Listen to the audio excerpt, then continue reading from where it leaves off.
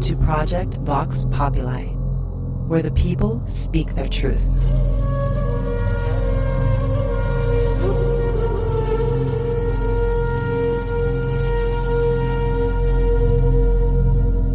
Welcome to another Veritas Vox Populi, where the people speak their truth. A platform to give a voice to the voiceless. Tonight's witness had a first encounter when he was 14 years old. It involved 3 other people and a group of non-human entities. The event occurred during the 1986 Perseid meteor shower. But even though we will discuss his initial experience, we'll also discuss his post-encounter experience. Greetings, I'm your host, Mel Fabregas. And if you're new to the Veritas family, welcome home. To listen to tonight's full interview and all of our material, just click on the subscribe button. And don't forget to visit the Veritas store for MMS, hemp oil, pure organic sulfur, and much more. And if you want to get in touch with me, want to be a guest on this radio program, have a guest suggestion, or have feedback, just click on the contact button of our website at veritasradio.com. Tonight's Vox Populi witness is Ian Wilson. Following his encounter, Ian started to explore a state known as lucid dreaming in 1987 and has explored consciousness during sleep for over 32 years. Ian is the author of 4 books titled You Are Dreaming, The Theory of Precognitive Dreams, A Course on Consciousness, and Living a Dream That Lasts a Lifetime. Usually, Vox Populi is reserved for people who are not known or haven't written books. But I believe his books were written as a result of the experience, which has not been discussed in the media before. His website is youaredreaming.org. Ian Wilson joins us directly from Canada. Hello, Ian, and welcome to Veritas Vox Populi. Hi, Mel. It's very nice to meet you, and thank you so much for this opportunity to have a wonderful discussion. My pleasure. Well, how did I meet you? Well, I haven't met you yet, but it was somebody who referred me to a very known forum in the alternative news world. I read the thread, and I really enjoyed the story, and I thought this would be a good Vox Populi. Let's start from, tell us a little bit more of your background.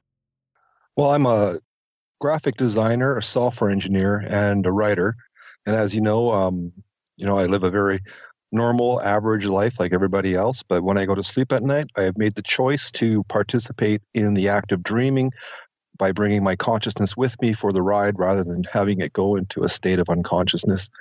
And I have done that persistently for 32 years. And it's just a second life. What else can I say? It's interesting what you just said, because I've always thought we have 8 hours of the day where we are working. We have 8 hours of the day for those lucky ones to enjoy life, if you will.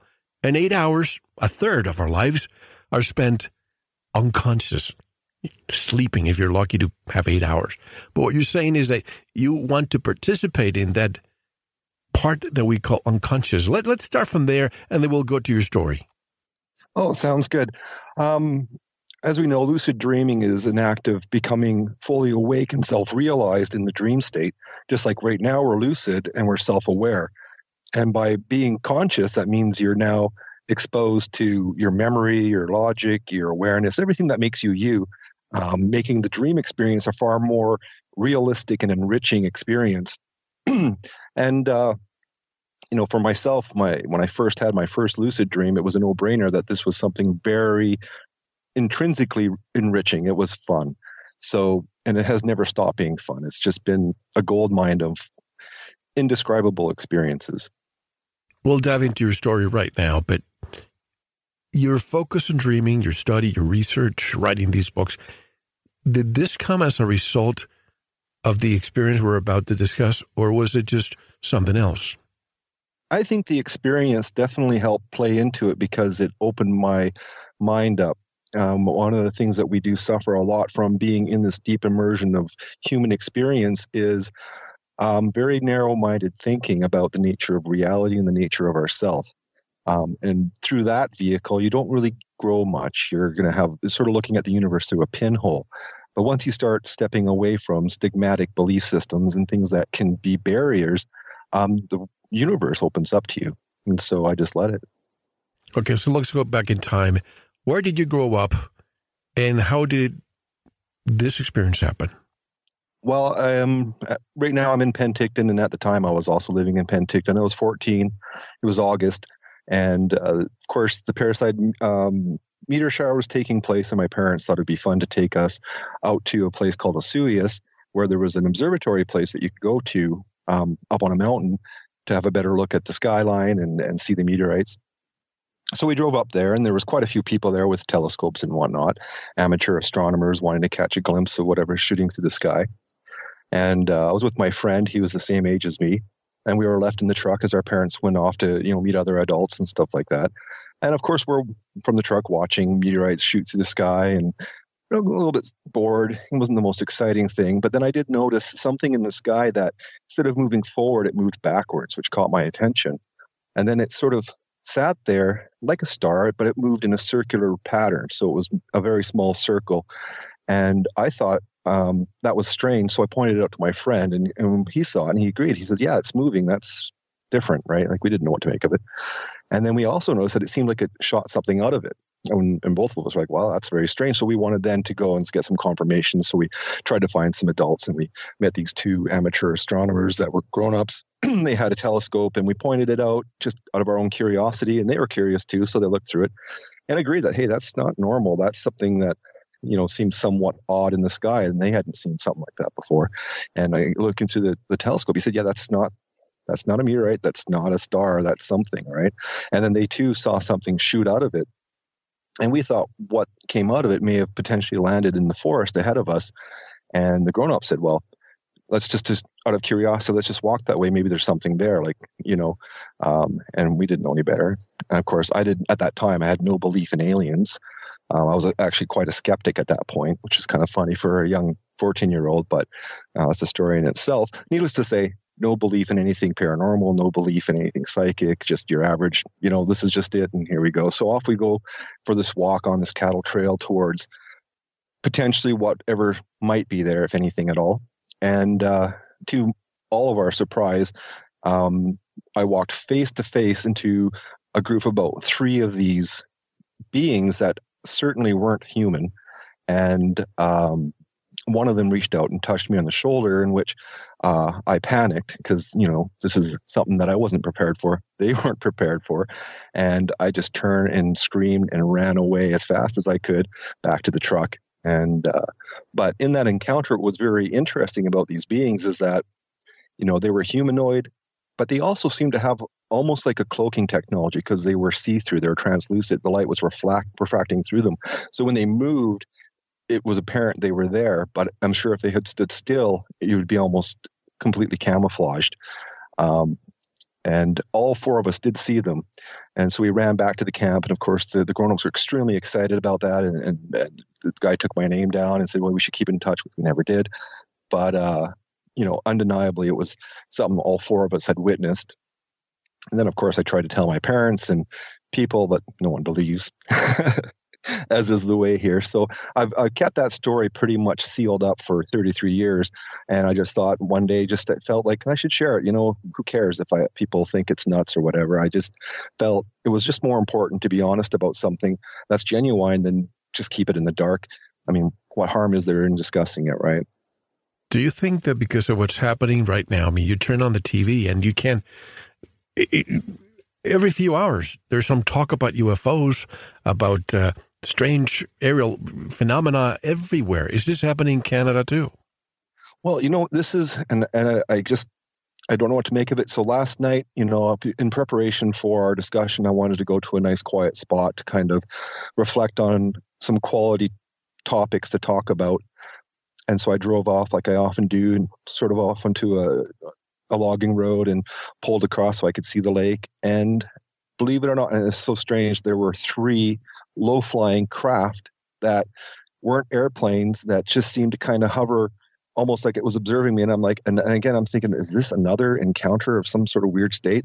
And one of them just quickly disappeared. And then the other 2 just drifted off. And I saw a plane in the sky with the usual plane lights. So I'm thinking, okay, this is really weird, because now did I just am I looking at UFOs here or something? Because it was very bizarre. And that was last night. So I don't know if this conversation is Are you a reason serious? for that result. So I'm you've being never very had honest. another experience since 1986, and just the day before our interview, you have another one. It was very unusual thing. But again, nothing landed, nothing made contact, but it definitely seemed very unusual. And I was like, this is weird.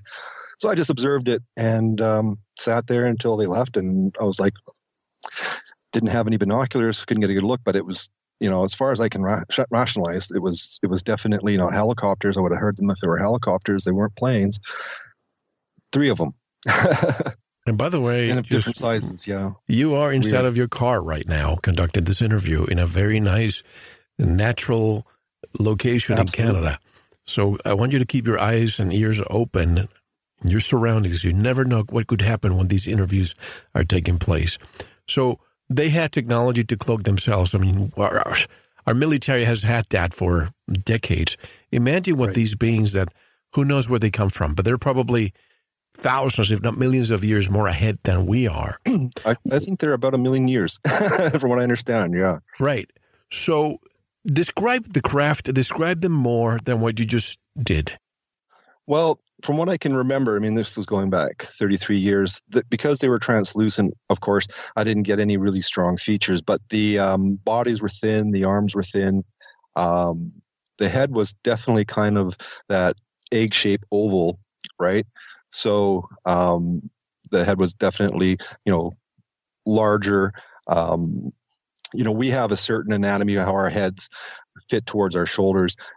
So I think, we're 2.5 heads between our shoulders, but this would be like maybe just 2 heads. That's how large the head was in comparison to the ratio of their shoulders. So again, definitely humanoid, but not nothing I'd ever seen in my life at all. Like I knew at that moment that this was not something that I could recognize as our normal human Earth. Like it was definitely different. Did you experience any missing time? No, I didn't experience anything strange. My biggest regret, and this is just my own, I really wish I wasn't so young and immature, because I would have loved to have actually not have run. And I always look back and think, what a missed opportunity that was had I had the courage to stay, perhaps get more information. So I feel only in that it's such a rare experience, it's never happened again. So that opportunity to share information or get better information was abandoned out of fear. So that's my biggest regret in that encounter. Wasn't just meeting them, but fleeing. But I was a kid. 14 years old. What can you really do when you're encountering something like that but run? 14 or 40 or 80. If you encounter something like this that you've never seen before and they touch you, it is our natural reaction to fight or flight. So I get you did the right thing. So many other people who say, "Oh no, I just stood here in peace. I knew they were benevolent," and I don't know how I would react if that ever happened to me. But the people that were with you, what kind of conversations did you exchange? Notes of what they had seen? Was it different than what you saw? What did they say? No, we all pretty much saw it the same way, and knew that they were somehow translucent. They were not normal beings. They seemed non-human but humanoid. We're all very convinced at that time that they were aliens of some type, but that's just a very easy label to put on it. And I don't believe that they were ghosts or some sort of spirit. They definitely fit the, if you get into UFO culture, what other people have described as some of the types of beings that they've encountered. Well, but they were not short. They were probably about 5'4", I think, would be the height, around that height. Well, just today, some of them, I posted on our Facebook page, news that perhaps the U.S. Space Force, because some people are reporting snake-like or cigar-shaped craft flying all over the world. And some people are speculating this could be the U.S. Space Force. Who knows? I'm a firm believer that if it feels like a metallic craft, it's ours. If it's something that looks maybe biological or just simply lights, could be something else. But in this case, could this be a possibility that it was ours and it was our Space Force that now they're claiming that it's new? I don't believe for a minute. I think we've had it for a very long time. What do you say? I agree with you on that. Yeah. I think there's been some very clandestine secrets being held by the U.S. government. When I've talked to people like that have had military clearance and intelligence that have told me that, at the top level, the U.S. government does know and does have access to recovered UFO craft, has been reverse engineering it. This isn't something for them that's an unknown. It's just something for the public that's left unknown, and only because, as you know, there's a lot of big lies in our world where there's a lot of information that's being withheld from public consumption. And the craft, how do you describe the craft? You said triangular.